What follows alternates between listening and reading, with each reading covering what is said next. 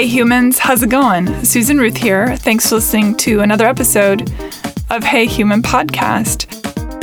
This is episode 281, and I had a conversation with Andrea James. She's one of my bestest friends, and I was fortunate enough to talk her into coming over and having a convo with me. We've had so many incredible conversations on road trips and at functions and over breakfasts and snacks and cocktails and all sorts of things. And I mean, I adore her. Her brain is boundless, and she was born curious as I was. So the minute I met her, I knew I had found a kindred. They always say too that you should try and be in rooms with people smarter than yourself.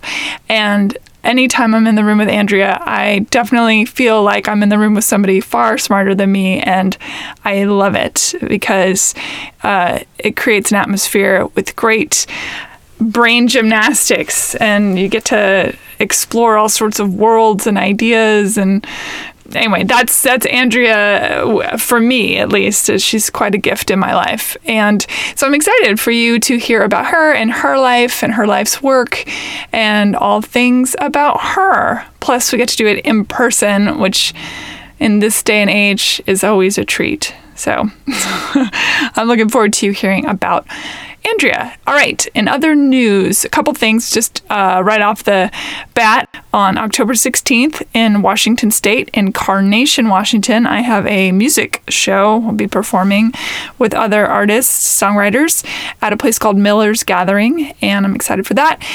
On October 13th at 8 p.m., I will be performing with my brother Jeremy, doing improv at a place called the Unexpected Productions in Post Alley in Seattle, Washington, and it's for the Duos of Comedy show.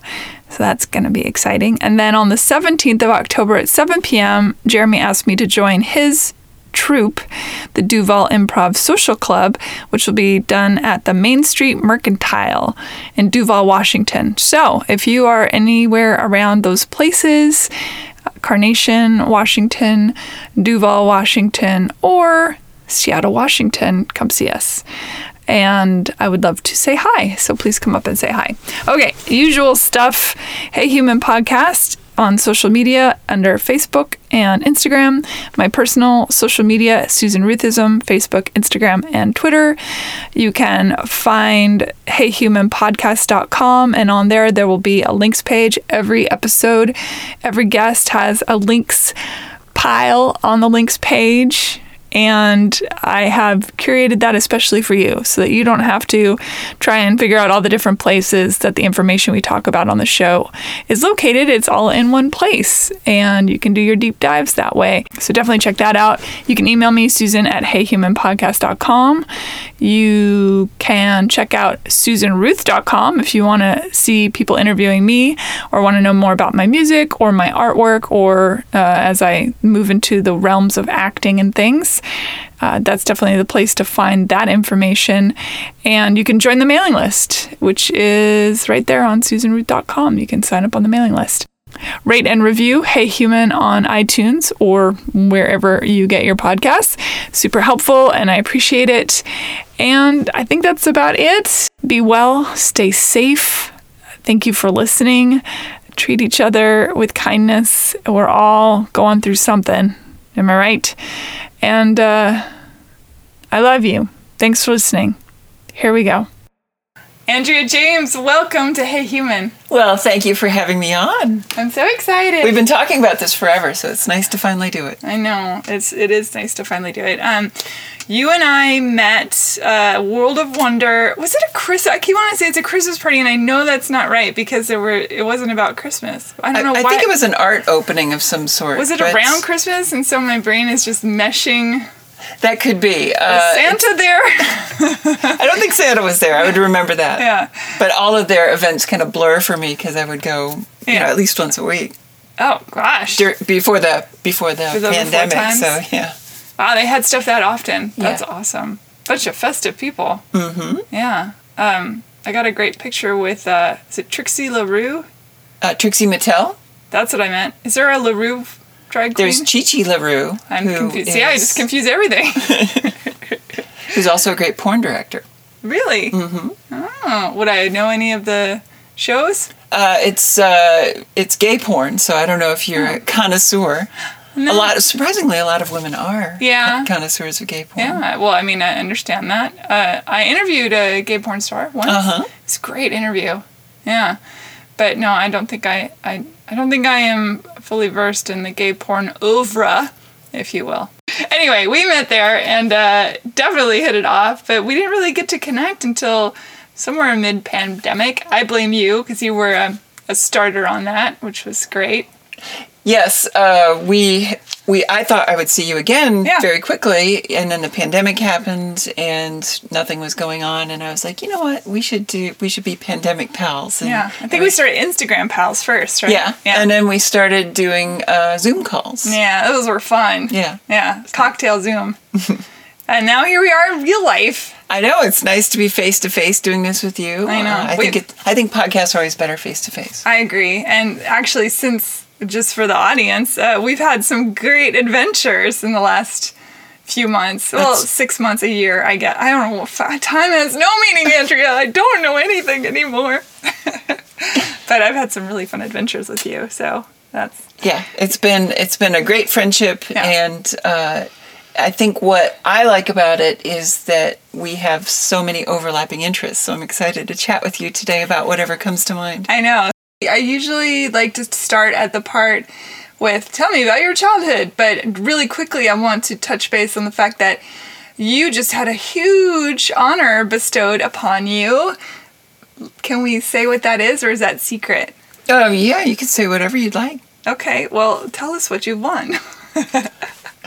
The Library of Congress contacted me to archive my life's work as part of their push to cover historically significant work for the LGBT community. So be part of that specialized collection.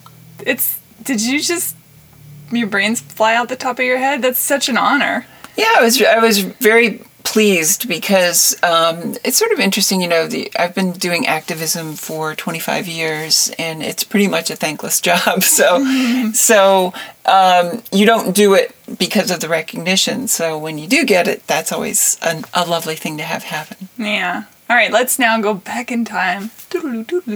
You are a kid growing up in Indiana. That's right. What was childhood like?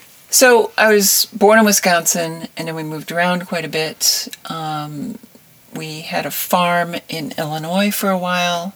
And we grew sweet corn and watermelons, and it was a very small farm. It didn't do super well, so eventually my dad took a job at a local steel mill and had a variety of roles there. And my mom worked at the YWCA. She was the director of the YWCA. So I got to go over to YWCA all the time and hang out. And that was awesome because I just really enjoyed hanging out with all the girls who were there. And it was very nice. Is that where you started learning to swim?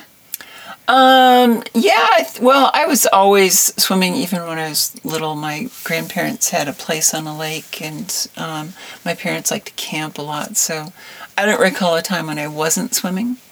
But I took to it quite well and swam competitively all the way through college too. So anyway, lived in Illinois, moved a few times in Illinois as well, and then eventually moved to Indiana when I was in middle school. And that's when you taught a whole town to dance. And that's when, because it was middle school, and it was very difficult because, I had known I was trans for quite a long time and learned the word when I was about 10. Okay. Read it in a book. There was a book called The Book of Lists, and it had this list of 10 renowned transsexuals is what the list was titled. The good old days. Yes. Yeah. And I was like, oh, and it really blew my mind that, one, there were famous people who felt this way and had done something about it, and also it was just that amazing moment that a lot of people have where I said, oh, there are other people like me, and it was great. But living in rural Midwest, I had no idea what to do about it. I went to the local library, looked in the card catalog, because that's how old I am. And of course, there's nothing in the card catalog about trans stuff at all. So, and I wasn't about to ask the librarian. So yeah, that's really interesting. I mean, at 10 years old, but you said you had known for a while. That's got to be quite a lot for a little kid to carry around with them, especially with nothing on television back then, nothing in society at large. Yeah, it was really strange, because you couldn't even record television when I was younger. I would read the TV guide voraciously to see if maybe there would be anything, because every now and then there would be something on television. There was an episode of Real People, which was kind of an early show about interesting or unusual people, and they had a couple on there who were both trans, and I saw that when it aired, and I had to sit there very quietly and hope that nobody noticed how interested I was. But other than that, it was just pure luck. Maybe Dear Abby would have something in the newspaper about it, but sure. But it's very rare to find information. Do you think your parents had an inkling? Well, I think, I was always quiet and creative, and was very interested in feminine things. I played the flute, and, in rural Indiana, that was not the wisest choice, perhaps. But, I didn't care what people thought, even back then. In some senses, but in other senses I cared very deeply. Yeah. Swimming, you became the tops, right? I was pretty good. So yeah, I started swimming competitively when we moved to Indiana. Indiana is a big swimming state, and I had tried basketball, and I'm terrible with any game with a projectile, so that didn't go well. And Olympic spitting, not your sport? No. I cannot do it. And so I started swimming, and very quickly, realized I was pretty good at it. And it actually helped with the bullying, too, like being good at a sport kind of chilled people out on that stuff. Plus, I started playing the bass in marching band because we didn't have enough tubas at my rural high school. Yeah. And so I had a little electric bass, and I would march along with a little amplifier and play that. That's so cute. It's very ridiculous. I have some very funny pictures of that. Oh, it's so wonderful. But yeah, so swimming was something that I could throw myself into. I was pretty bored in school, so it just gave me something to focus on and put my energy into. And it also is really good for self-discipline, I think. Yeah. You're super curious now. Were you like that as a kid? Were you a voracious reader? Did you go after knowledge? And Yeah, like I read the encyclopedia and, go to the library all the time. They knew me there and all that. So yeah, I was pretty nerdy. And then when computers first came out, I had a science fair exhibit, and I saw my first computer, and even then I was like, oh, I'd heard about these, but I'd never seen one, and it really blew my mind. This is like 1978, maybe? It was the size of a house, probably. It was not very fancy, but it was, somebody had built it in their basement, and it actually did a few rudimentary things, and so that was... Like burn the house down? Yeah, right. And so like that and the early video games like blew my mind. Like I was like, this technology is just astonishing. Yeah. And Pong, I was like, wow, Pong. Beep. Beep. Beep. Oh, the good old days. Yep. What did you want to study in college? So I was very good at writing from a very young age. I started winning essay contests and writing things professionally in middle school, and published my first book with some classmates on the history of a local military base in 1981, 82, something like that. And it was a bestseller in our county. Everybody wanted to read about the local history. And so yeah, I went to college and studied Latin and Greek and English, and I went to grad school after that. I was going to teach probably like comparative literature, or I liked 18th century satire and that kind of stuff. But other than that, I got to graduate school, and I was like, I don't want to be around people like this the rest of my life, because they were just a little too, I don't know. Flaubert said that a critic is to an artist what a stool pigeon is to a soldier. And everybody I was working with is critics, and I consider myself an artist. Yeah. So... plus all that corduroy. Right. Yeah, the clove cigarettes and turtlenecks. Yeah, it's not good. The big elbow patches. Right. So I got out of that and started working in advertising.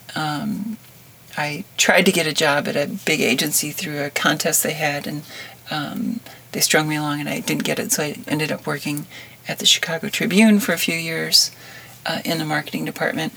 And that was interesting because I saw where newspapers were going.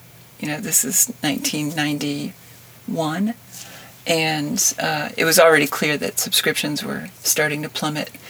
But they were trying to figure out how to deliver news electronically, and they had this thing called Digital Cities that they had partnered with AOL on. And my best friend from college, who's still one of my very best friends, went to work for AOL immediately out of college, so he's done quite well for himself. Yeah, I would imagine.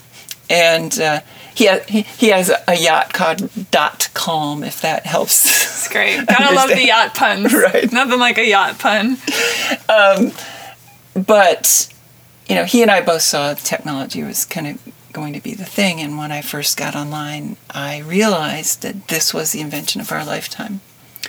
And so one of the first things I typed in was the word transsexual. And this was on AOL, which closed at night at the time. It was, so early.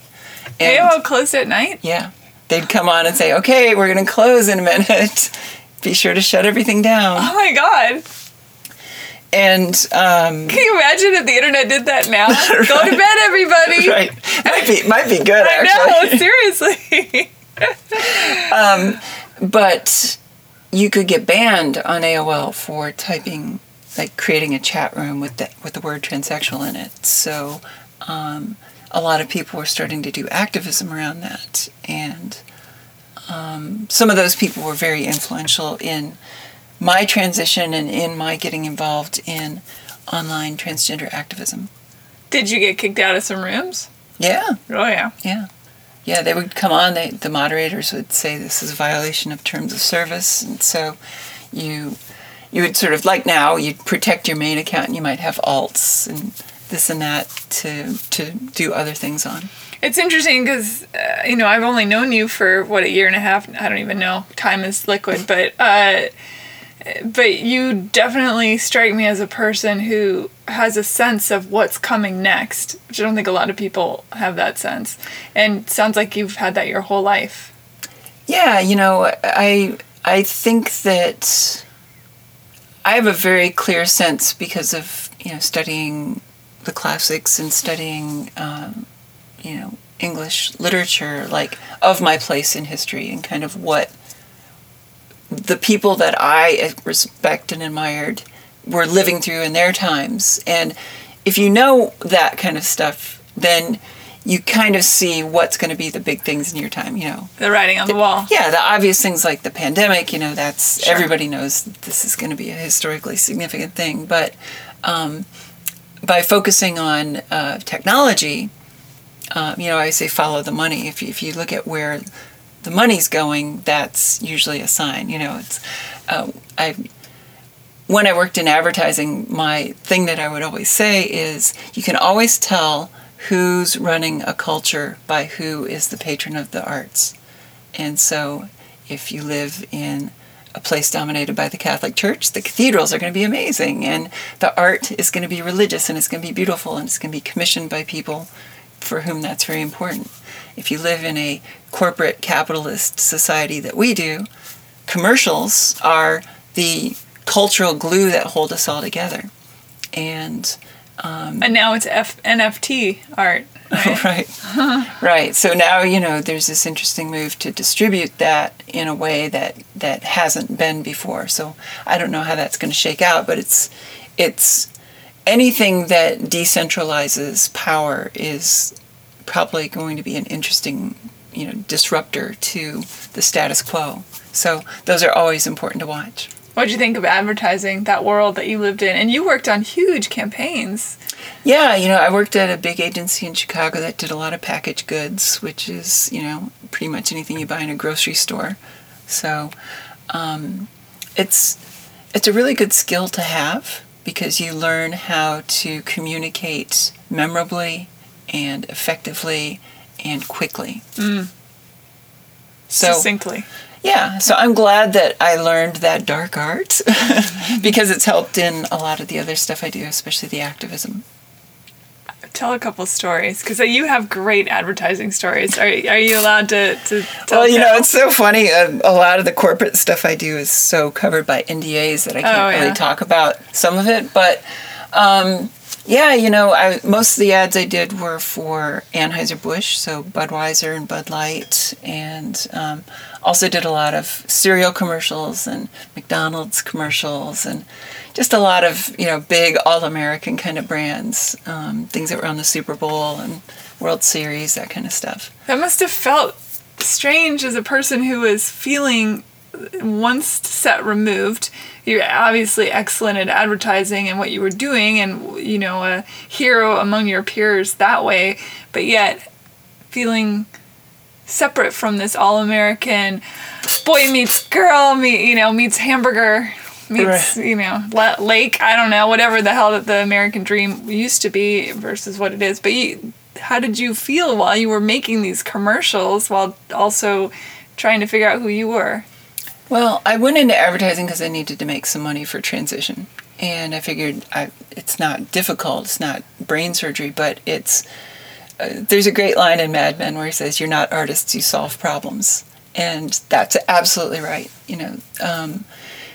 It feels like art, but it's art in the service of commerce. Yeah. And so it's a very narrow band of art. And it's a craft more than art, I would say. I don't know. I think I created a gender hell of my own making. I went to an all-male college, trying to distance myself from my feelings about transition. I ended up writing these, ultra-masculine kinds of commercials. And I was very good at all of it. I was an all-American swimmer. It's like all these things that I was trying to be because other people wanted me to be those things. And then there just came a point where I couldn't do it anymore. Because it's not sustainable. It's not sustainable, no. What was the tipping point for you? I don't know if there was like a day or anything like that, but there came a point where I knew that I couldn't continue presenting myself to people in my life because I was starting to get more and more toxic, I think. I was starting to, close myself off from other people and sort of starting to be someone that I didn't like in ways that I hadn't before. I didn't really like who I was. I knew how to move through the world to avoid getting the shit beat out of me. And I sort of really internalized that from, middle school times and said, I'm not going to go through some of the things that I had to deal with at that time. And I think it just eventually reached its logical conclusion, which was something completely unsustainable. Yeah. So yeah, there just came a point where I had to, make the choice. And I think seeing people online who had done it really helped me. There's kind of an internet bubble with all of this stuff where when I was coming up, our collected wisdom was an oral tradition. Like you went to the bad part of town of a big city and found some people who had transitioned and asked them what they did and who they went to, and that was kind of how it went for 40 years. And, the internet changed all of that. And that's why I ended up writing what I wished someone would have handed me back in the library when I was 10. Because I knew that all kinds of young people were going to find whatever I put up. Because this is before Google. You couldn't search for things very easily on the internet. So just having what they call an information silo allowed sort of a one-stop shop where whatever question you had about transition, I had the answer for it. Would you say that you had the answer for whether somebody was female to male or male to female transition? Well, yeah, that's a good distinction. At the time, I was really focused on trans women. It's kind of strange in our community that there's, I think we all get where we're coming from, and there's been more of a melding of shared interests. But I think at the time, I think a lot of people are like, who are trans guys are like, oh, why would you want to do that? And trans women are like, oh, why would you want to do that? And so there's a part of it where it's like they're giving up the thing you want and we're giving up the thing they want. So it's like this complicated relationship. That is fascinating and interesting. But now I think there's, and my side, I've really taken pains to be much more inclusive. I was really writing kind of like a Dress for Success book for feminists in the 70s, who were in the corporate world. So it was really for, educated, white-collar, super competitive, high-earning people who I thought I was best equipped to help. My thinking was, if there's enough of those people who can transition on the job and not get fired, eventually they will have enough money to support, lobbyists and arts organizations and political action committees and things like that. And that's what happened. Yeah, there's still a ways to go. Yeah, of course. Yeah. But much better now. Well, it's exciting because, gender rights are probably going to be the greatest civil rights movement of the first half of this century. And so it's kind of cool to be living through that and see where this is ultimately going to go. It's wild from watching, for example, gay white men, for example, where they are status now. Many of my gay male friends who are, I would say, at the upper echelon of everything financially, status quo. They are, running businesses, heads of things, politics, whatever. And I suppose that's the beginning of showing that the rest is then to follow suit.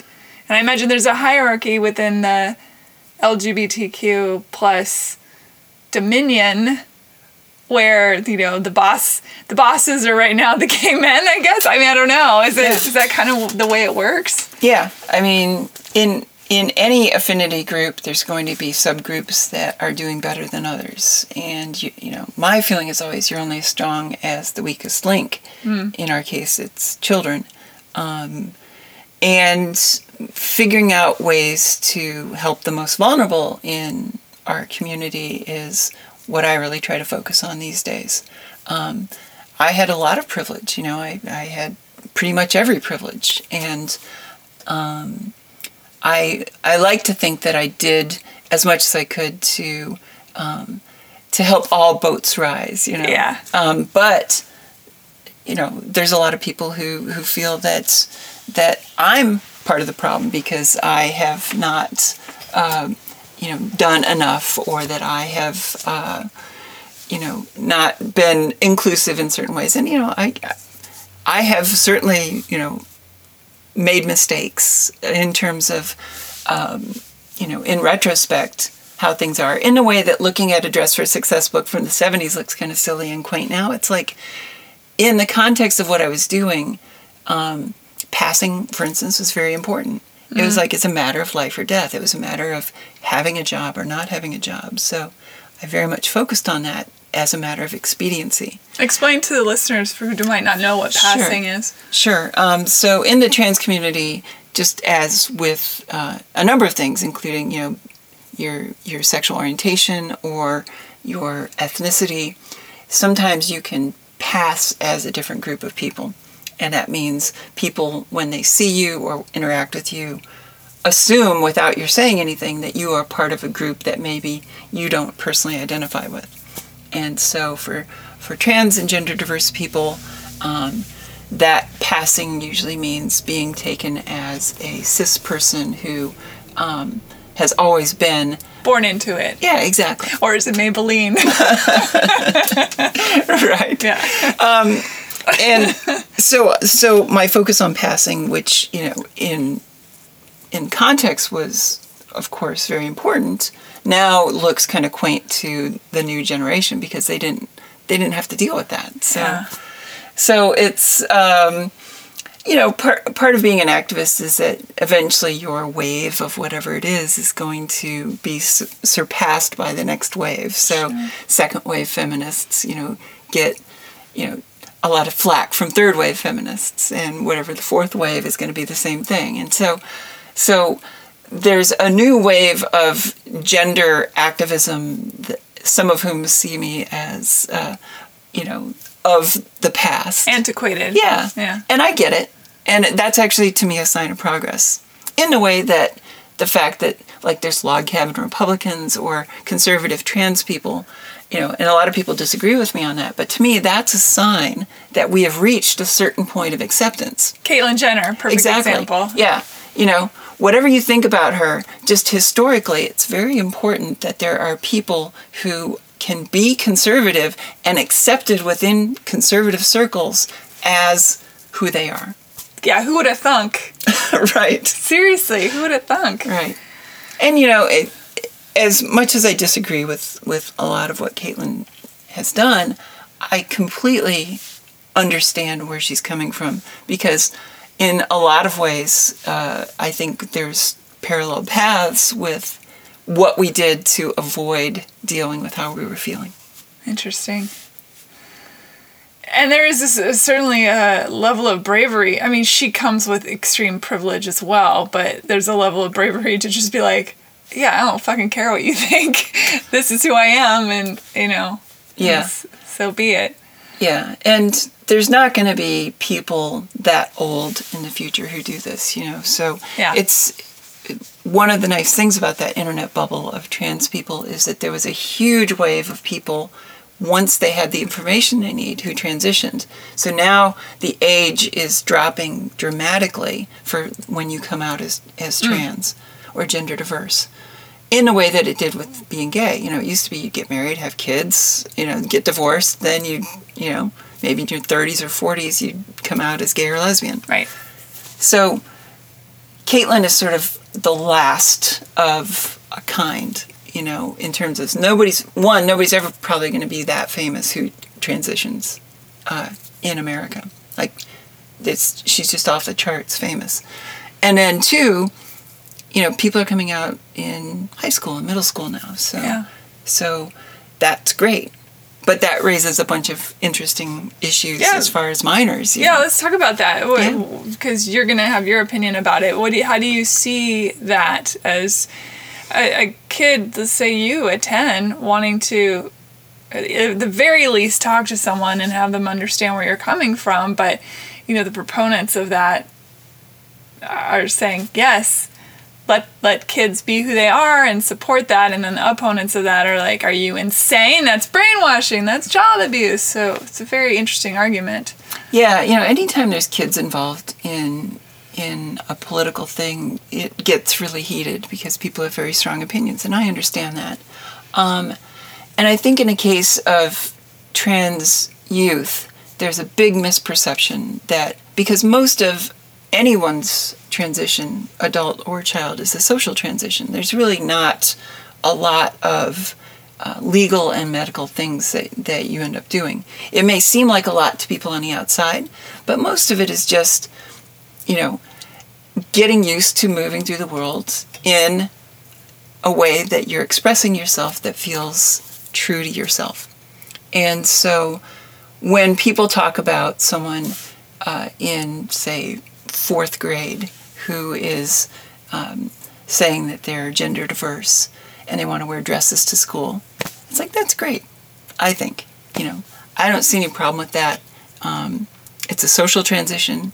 I think people try out all kinds of different things, you know. I wanted to be Danny Kaye when I was 7. Desperately wanted to be Danny Kaye. Right. Oh you know, God. a lot of girls are sort of tomboyish and, you know, they want to do this or that, things that are outside of gender.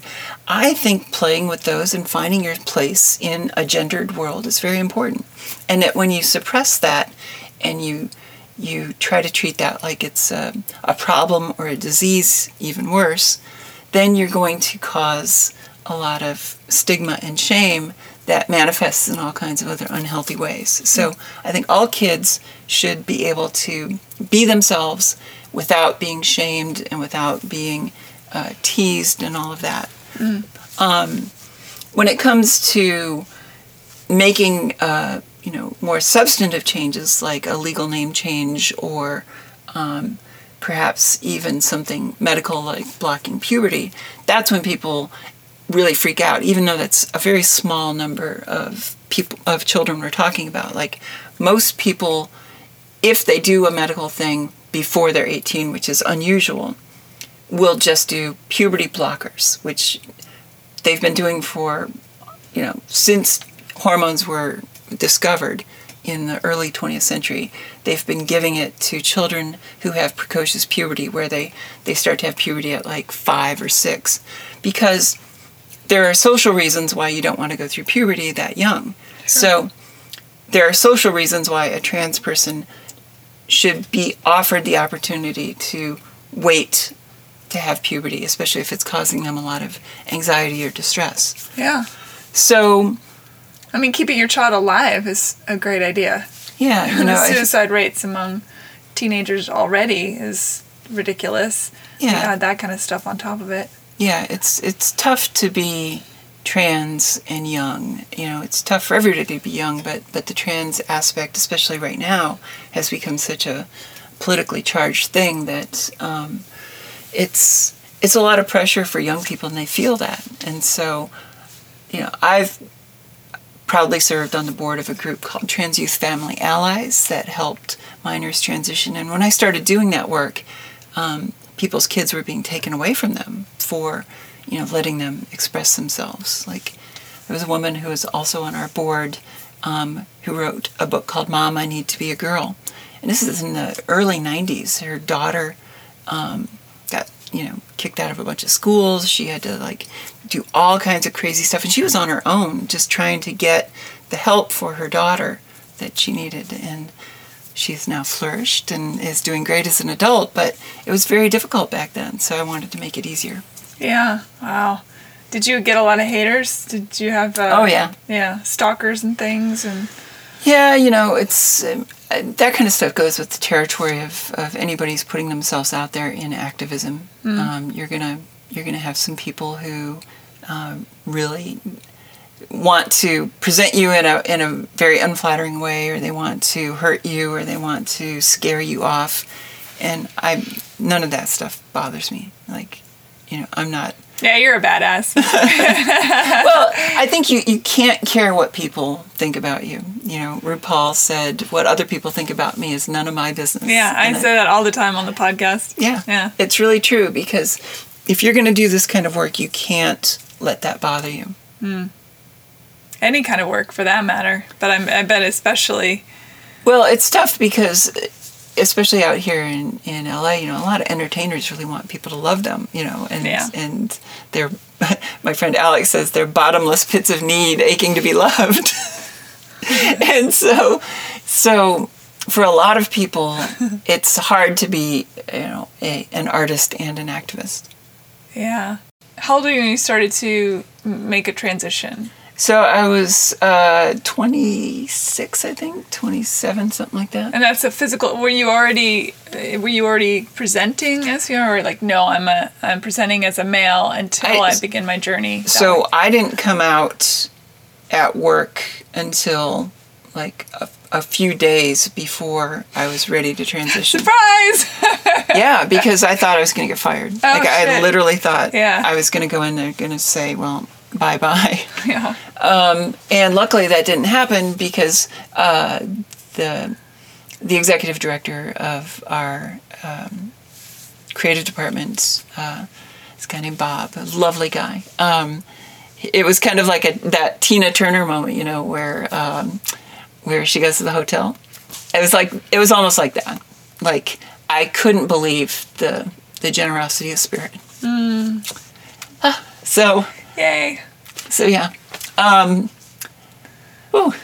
It's been probably 30 years since that happened, and it's still just like, ooh. It's a big deal. It's a big deal. It's a big deal to be seen for who we are, and for people to say, guess what, I love you no matter what. There's nothing you can do to change that. That's a monument to the human spirit, right? Yeah. So when that went well, then, I transitioned immediately, and was everyone at work cool about it? No. Luckily, it was coming from the top down that this is how it's going to go. So there are some grumblings and grousings and this and that, and plenty of microaggressions and whatnot. But that kind of stuff doesn't bother me. I don't care. It's like, I think once you've been punched in the face a few times, it's like, what is somebody going to say to me that's going to really Right. Yeah, it's very Gandhi-esque. Right. For sure. So yeah, the nice thing too was that after I transitioned, it's very rare to sell a commercial. Like, you write 100 commercials, maybe you sell one. It's like songwriting. Yeah, right. And I sold 14 ads that first year after I transitioned. So my job security was quite set. I was feeling pretty good about things. And then I had some friends who had moved up from Nashville, and they had a friend who was dating this guy in the military, and he was beaten to death by people in his own unit because the two of them were dating. She's trans. She was a showgirl in Nashville. Fuck. And so they said, hey, she needs to get out of Nashville. She's going to come up for a little bit. So I met her. Her name's Calpurnia Adams. Lovely girl. No her. We hit it off really well, and she was looking to get out of Nashville for obvious reasons. And so she moved to Chicago, and we started hanging out more. And they were developing a film about this murder of Barry Winchell, was his name. Just very salt-of-the-earth, regular military guy, beaten to death 4th of July weekend. And it was during Don't Ask, Don't Tell, so it was kind of a huge news story. It was on the front page of the New York Times. Saying, his name sounds familiar to me. Yeah, it was sort of the beginning of the end of Don't Ask, Don't Tell. But because that was really about sexual orientation, a lot of the press was kind of turning Calpurnia into, it was a gay relationship, and she was really a man kind of coverage. And so I was thinking, why am I selling hamburgers and beer when, I have friends who are being raked through the coals like this by the media. I know how this stuff works. Maybe I should start focusing on that more.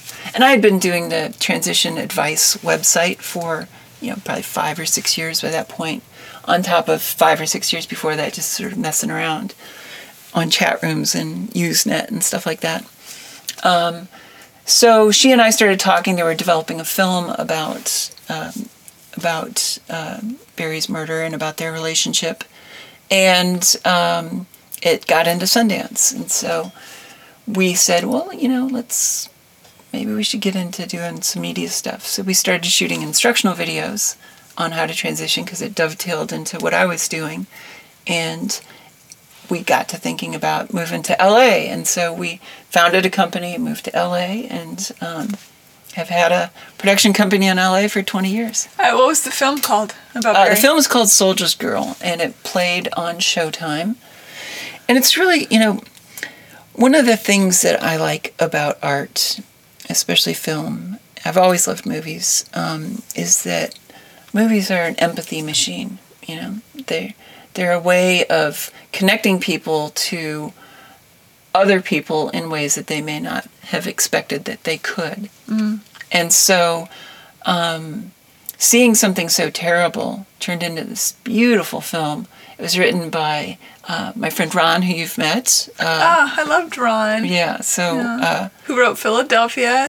Mrs. Sofel. Yeah. Yeah. So he's a very talented screenwriter, and to see someone of his caliber, get involved in this. And the director was Frank Pearson, who was the head of the Academy at the time, and he wrote unbelievable films. He wrote Cool Hand Luke and all kinds of just absolute classic films. And to see such talented people throw themselves into this, Troy Garrity played Barry. Lee Pace played Calpurnia. So it was very pedigreed film, and it really they took care with it then. They did. Yeah. They had the respect necessary to do this, and they also did the work after the film. The media work that they did was also very respectful and enlightened, which at the time was not always the case. Yeah. When did you meet Dr. Oosterhout? There you go, Oosterhout. Yes, it's a Dutch name. It means Eastwood. Which is interesting. Yeah. Dr. Oosterhout is considered the father of facial feminization surgery. So he is a very talented surgeon who did face work for me. And when I first met him, he didn't have a website. He didn't have an email address. I literally wrote him a letter after doing some research, because I'd had some really bad hair transplants. It looked horrible. It looked like this pencil eraser kind. And I was like, this is not good. I mean, I've got to sort this out. And so I wrote to somebody who I thought might know some information, and she gave me the names of two people. So I wrote to both of them. They both mailed me back a brochure. Nobody had websites. It was like a literal physical brochure of, here's what they offer. And in that brochure that Dr. Oosterhout sent me, it mentioned that he had written a medical book called The Aesthetic Contouring of the Craniofacial Skeleton. And I went to my alma mater's medical library, because it was like, I don't know, $500. This is like 25 medical years ago. Yeah, super very expensive. Yeah. And read it cover to cover, and it was fascinating. Like, I had never thought about all the differences in people's faces. And a couple of the cases presented were trans people. And so I was like, all right, done and done. This is the guy I'm going to. And so I was the first person to put before and after pictures on the web of my facial feminization. And that opened the floodgates for him. As soon as I did that, he was booked the rest of his career. He has since retired. Yeah. But we not only had a great relationship in terms of patient and physician, but we also became good friends, because he's hilarious, and he's quite the raconteur. Yeah. He's very smart. He's great. And so we stayed in touch all these years, and whenever I get a chance to see him, he lives in a lovely winery now, a vineyard. You probably. It should be called Andrea's Vineyard. But it's called anyway. But yeah, it's one of the nice things about consumer activism. People always say that I'm a transgender activist, and I always say, no, I'm a consumer activist, because I'm really only concerned about consumer issues. Like, that's what Ralph Nader, to me, is the greatest living American. Like, he if his name were on everything that he had improved through his activism, you couldn't look around any place without seeing his name. The number of American lives that he saved is off the chart. Millions. Yeah. Literally millions of people that he saved. Yeah. So I've always modeled myself after his work. And in fact, I was represented by Public Citizen organization he founded when I got sued by some scammers one time. Consumer activism to me means if people have limited resources, you want to help them get the most for their money. We live in a consumerist society, so it's very important that you give the power back to the people from the corporations. And so that's what I've always tried to do. We'll be stepping into the firing squad after this conversation. What was it like waking up after, you're all healed and you're looking at your true face finally? Well, it's when you first get facial feminization, it's a pretty intense surgery. You know, the way that Dr. Osterhout did it was 12 hours. So he would actually take a nap in the middle. So you'd be still unconscious on the operating table, and he'd go lie down and take a little nap. Yeah. But when you wake up, you've got these drains hanging off your face and a big bandage on your head. You look like a giant Q-tip. And you're very swollen. So you don't really see the result right away. You have a splint on your nose. I have some pictures I can show you. It's like a big X of bandage across my face. I'm quite a mess. But once all that comes off, like you have some staples along your forehead, along your hairline, because what they do is they burr down the brow ridge, it's called, above your eyes, because people who have had testosterone cause deposition of bone in their heads get big brow ridges right there usually. And they also did what's called a genioplasty, where they basically cut your chin into 3 slices, and then they take out the middle slice and they put the little slice, like the butt on the bread, and they stick that back up on there, and it shortens the height of your chin. And they're trying to make it so that it comes to 1 point instead of sort of 2 points at the bottom. And they also took the flaring off the corners of my jaw back under my ears, just to kind of round that out a little bit. And rhinoplasty, which everybody kind of knows. And they knows. Yeah. And there's some other things that are available, but those are the things that I did. Yeah. So to get back to your question, you don't really notice until later. Like, it takes about 6 months for everything to heal. One thing that happened right away is I remember I was shampooing, and the shampoo got in my eyes because I was used to the bone of my brow ridge acting like the eave of a roof almost, you know, and the water would drip off. So there were little things like that were funny. That must have been delightful, though. Yeah, because it completely changed the way that people responded to me. Like, I was not out at work yet. I had the surgery before I came out at work, and then I went back to work, and I was wearing a baseball cap because everybody in my office wore a baseball cap. So I was growing my hair out, but I could put it back and kind of tuck it into a baseball cap, and I kind of looked like everybody else. Yeah. But once I had this facial surgery, it was like, even going back in the airport, like, I was just getting mammed and you know, left and right. Like, nobody was buying this masculinity thing that I had been trying to do. Oh, it's so fascinating. One of the interesting things with facial feminization is I've really pushed as a consumer activist to get it covered by insurance. You know, when I had to do it, it was all out of pocket. And it's starting to be covered under certain plans at certain large companies. A lot of tech companies, for instance, will now cover it because it's so expensive, I imagine. Yeah, I mean, when I did it, this is, 1990, I had to do it in 2 parts because I didn't have all the money. I did one in 1996 and the other part in 1997. So I think it was about $45,000 all told in, this is in the late 90s. As you were going through the hormone changes, I've listened to other interviews with trans folks that talk about how different they feel in their brain when for example, when testosterone leaves your body to the levels that they were coming, and replaced by estrogen. How did that happen for you? How did it feel? Yeah, I think for a lot of people in our community, trans feminine people will call it testosterone poisoning. That it feels. It really does feel kind of toxic when it starts to happen in puberty, and it just like one of the things for me that was so revolting was the thought of being an old man. It was unbearable to me. I love being an old lady, but being an old man to me was so anathema that I was just like, I just don't want that to happen. And there was some connection with that and just starting to head in a direction I didn't want to go in middle school. It was very stressful.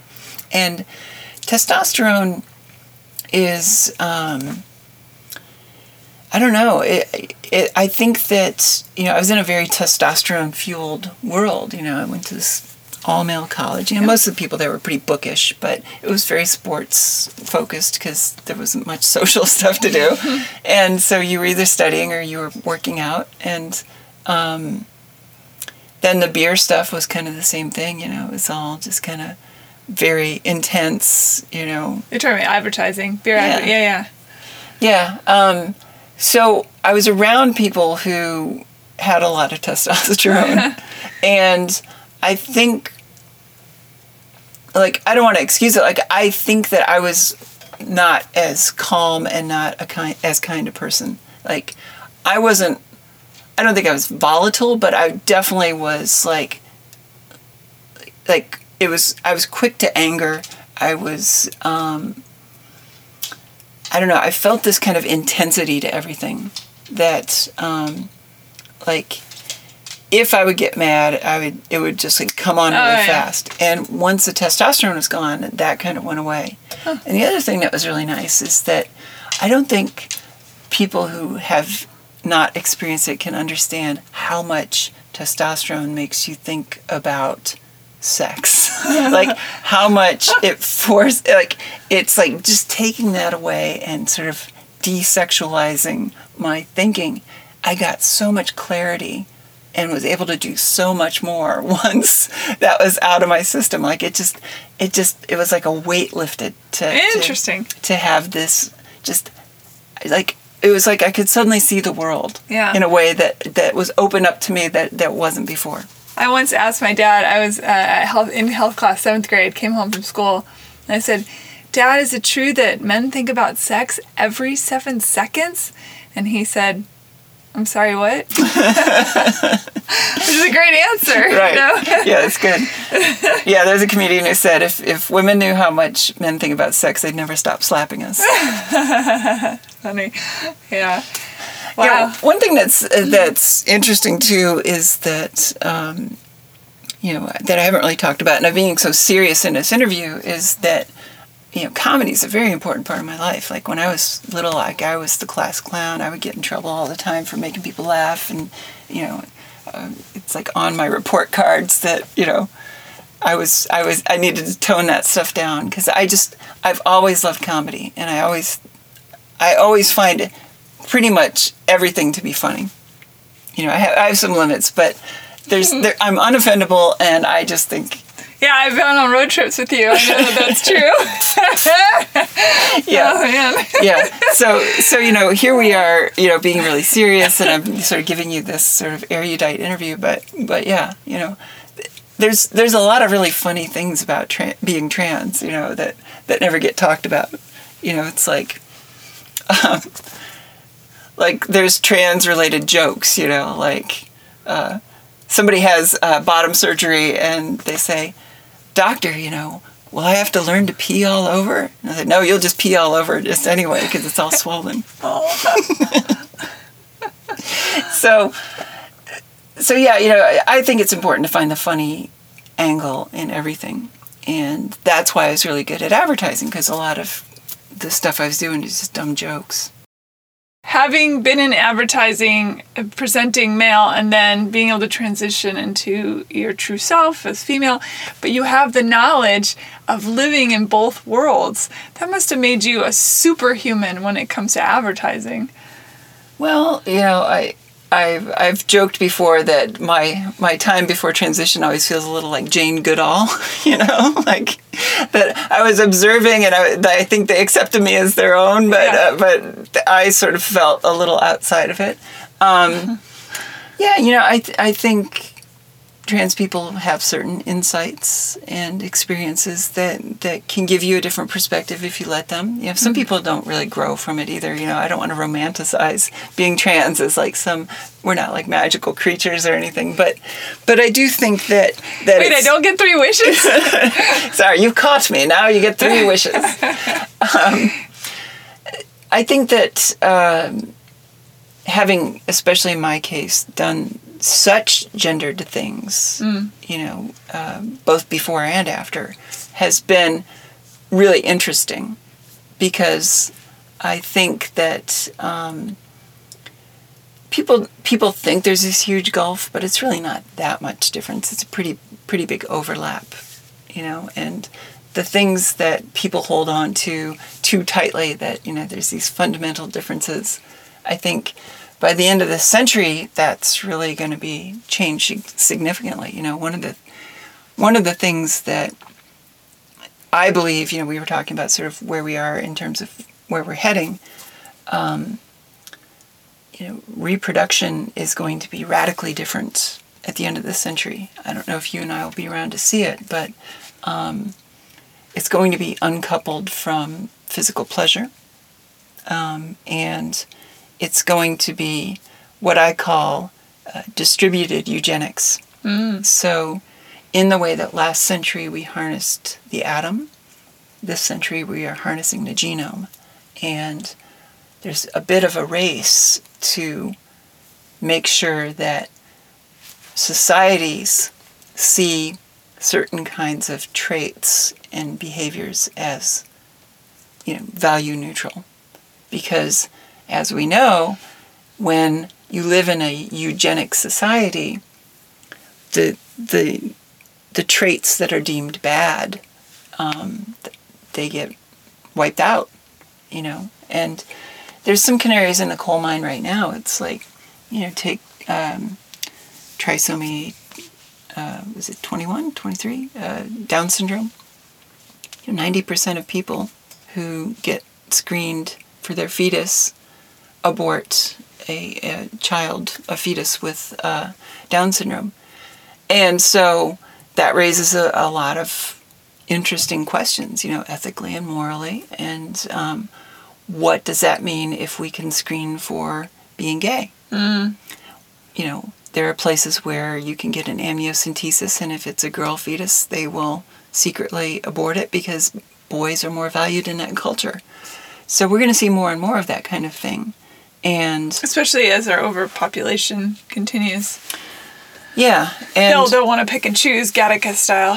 Yeah. When we have the opportunity to flip, A's and T's and G's and C's into the opposite, like a bank of controls, of course people with the money to pay for that are going to switch all the intelligence ones on and turn off this and that. But the question is, which ones are they going to turn off? And that's where the potential for real problems comes along. Because technology always outpaces morality. Ain't that the truth? You really feel like that's within the next 100 years? Oh, yeah. You really do? Wow. That's depressing. Yeah. It's designer babies, as they're sometimes referred to. Well, it's already now. Right. So there's going to be much more of that genetic counseling, if you want to sort of whitewash it as a term. But they'll still need the imprisoned race, right? The poor, which is what I call the worker bees, to take care of although automation, AI might take care of that. Right. Like there's a bunch of possible futures. It's so dystopian. Yeah. Well, I do a lot of work at this organization called Institute for the Future, which is a think tank in Palo Alto. And every time you say that name, I swear to God, there's a voice in my head that goes, Institute for the Future! I do it every time in my head. It's so funny. Well, maybe I should start doing that then. It just makes me, I laugh to myself. I'm like, But, the way to think about the future is that it's not a set thing waiting to be discovered. Like, we are not moving towards an inevitable future unless you believe completely in fate versus free will. I personally believe that we have some agency and that there are probably multiple futures that could manifest depending on which set of variables happen. So the question becomes, when things sound like they're dystopian, there's also a possibility for a utopian version, or some, probably more likely something down the middle. Maybe a mix of both. And in the case of distributed eugenics, what I could see happening is, there's probably going to be a class-related thing where the people who can afford it are going to have, smarter and healthier babies, and the people who can't are not. Well, that's what happens now, though. Right. It's not really the future. Right, but it's going to be amplified Yeah. in a way where, there's going to be a class of people who can live to be 120, 130 years old and still be in pretty good shape, and be super intelligent and all of that. And so what happens to the people who are not part of that revolution? That's where it gets to be scary. And I don't have the answers, obviously, but we all have to think about the fact that I believe this century the two big things are bioethics and privacy. That we are heading towards a transhuman future, and that trans people are the sort of bioengineered harbinger of where that's going to happen. It's the alterations that we do are sort of a pale preview of where things are going. Yeah, I had a guy on the show, Josh Smith, really fun conversation. He's an evangelical pastor, but he's also really into AI and what the future of AI is going to bring. And we talked about that it would be silly to think that we're not already, that many of us, it's not just transgender people that have altered their bodies to become something that they feel they are. Women get breast implants, people get tattoos. We have heart monitors that, keep our hearts, or heart valves keeping our hearts going. We have, bionic leg parts and arm parts for people that have prosthetic. We already are part robot. Yeah. We already are part art project or whatever. Yeah, our ear piercings. I remember when my brother got his ears pierced, my dad, he just stared. Jeremy was about 21 or 22, and Dad said, a quote, we all memorized it. He said, "Self-mutilation for the purposes of adornment is a characteristic of a savage people." And we all looked around the room and we're like, so you're not into the earrings, I guess, Wow, that's quite a quote. But how do you forget something like that, Yeah, we all, a lot of people just injected mRNA into their bodies. That's right. It's like... Happily. We are heading towards all kinds of interesting things like, human-machine interactions, where we might be able to do like a Neuralink kind of thing, Elon Musk's company. Yeah, he's all about it. There's all kinds of ways that this could go. That makes me nervous because of hacking, though, brain hacking. Right. That isn't my own brain hacking. Yeah. So there's always going to be fits and starts with that. It's like, with we're heading towards self-driving vehicles. That's going to happen probably in our lifetimes. But there's going to be a lot of problems along the way, As there are already, yeah. Yeah, there's going to be people who die, and there's going to be, other problems that emerge from that. But ultimately, it's probably going to end up saving lives because most humans aren't very good drivers, it turns out. And if we can automate that in a way that's more controlled, then I think it's probably going to be better for everyone. Yeah. So for Andrea, yes. Where do you see your work heading? Sorry about the airplanes, or we're in a helicopter pad. Yeah. There's a helicopter pad on the roof. I don't know if you knew that. Wow. You're ready for a quick escape, huh? Every time Elon hears his name, he just shows up. Right. He's like, I just picked up something on the sensor. I need to get over there. That's right. We shine a Tesla into the sky, and he just comes running. What do you see as your future? Where are you heading in your work and your ideas and what you want to do? Well, it's weird for me because I didn't think I'd live this long, so I kind of feel like, I'm on borrowed time in a way. Do you feel that way because trans people tend to be murdered, or what did you...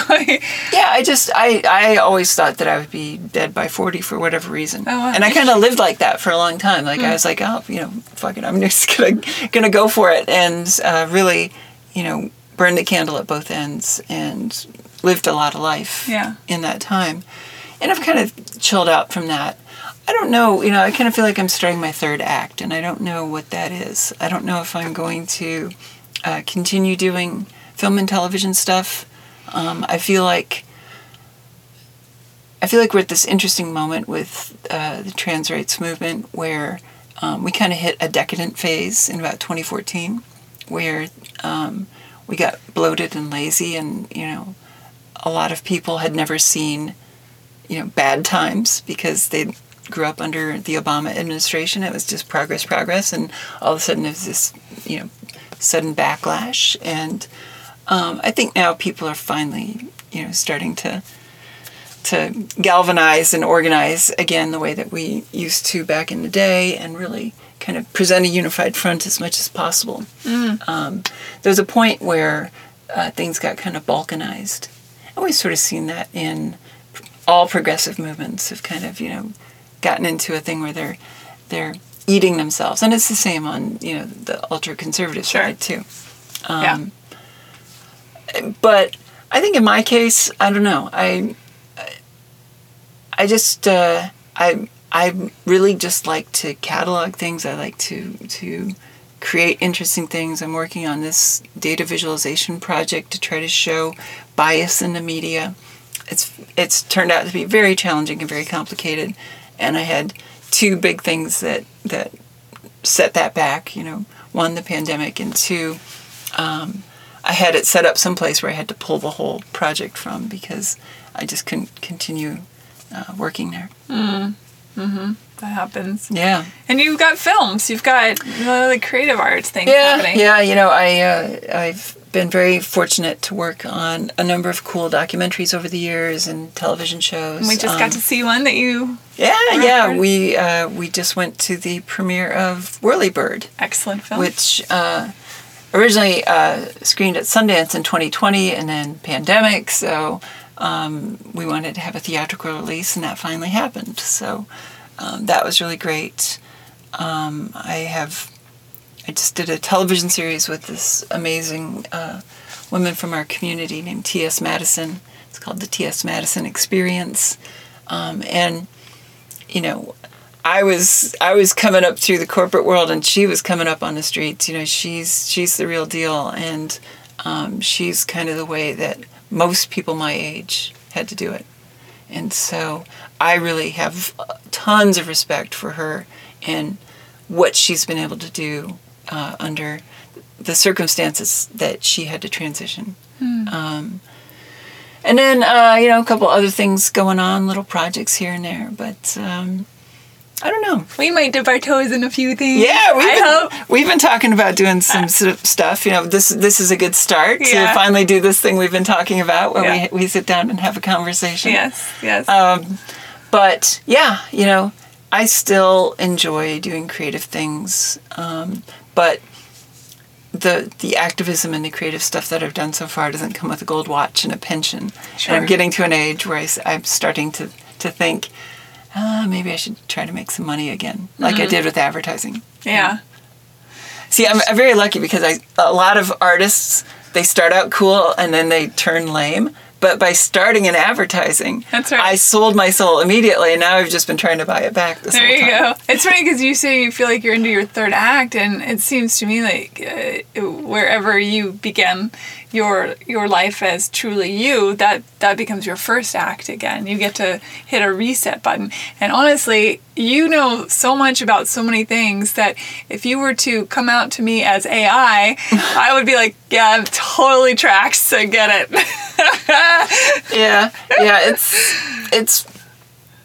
I think what I love about being trans, and I actually have written about this in its thing called The Gift of Fearlessness, that once you have taken a leap of faith as big as making a gender transition, or even moving to Nashville and writing songs, when you have done something like that and then succeeded, you kind of feel like, oh, well, what else could I do? Yeah. And it's exciting. And most people have that, shamed and tamped out of them in middle school and grade school. And it's a true crime.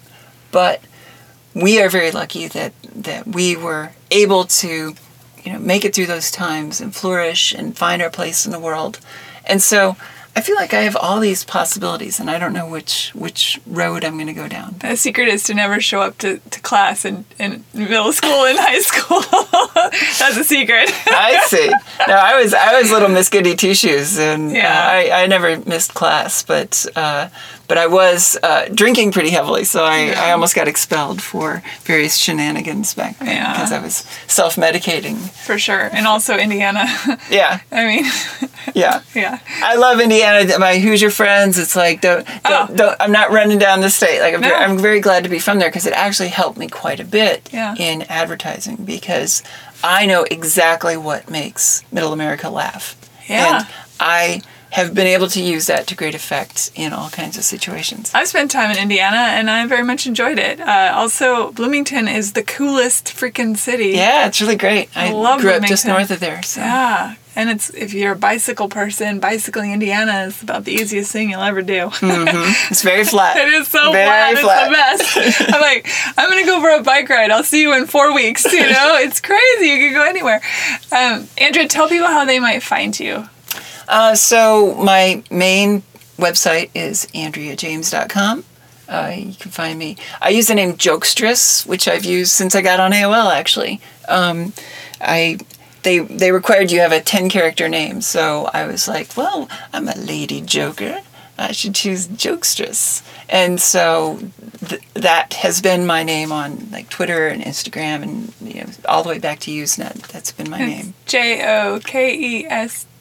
I'm going to screw this up. RESS. Yes. So joke right. And stress. Yeah. But, and people think it's like, oh, is it a joke because you're stressed? It's like, no, it's like a lady joker. Yeah.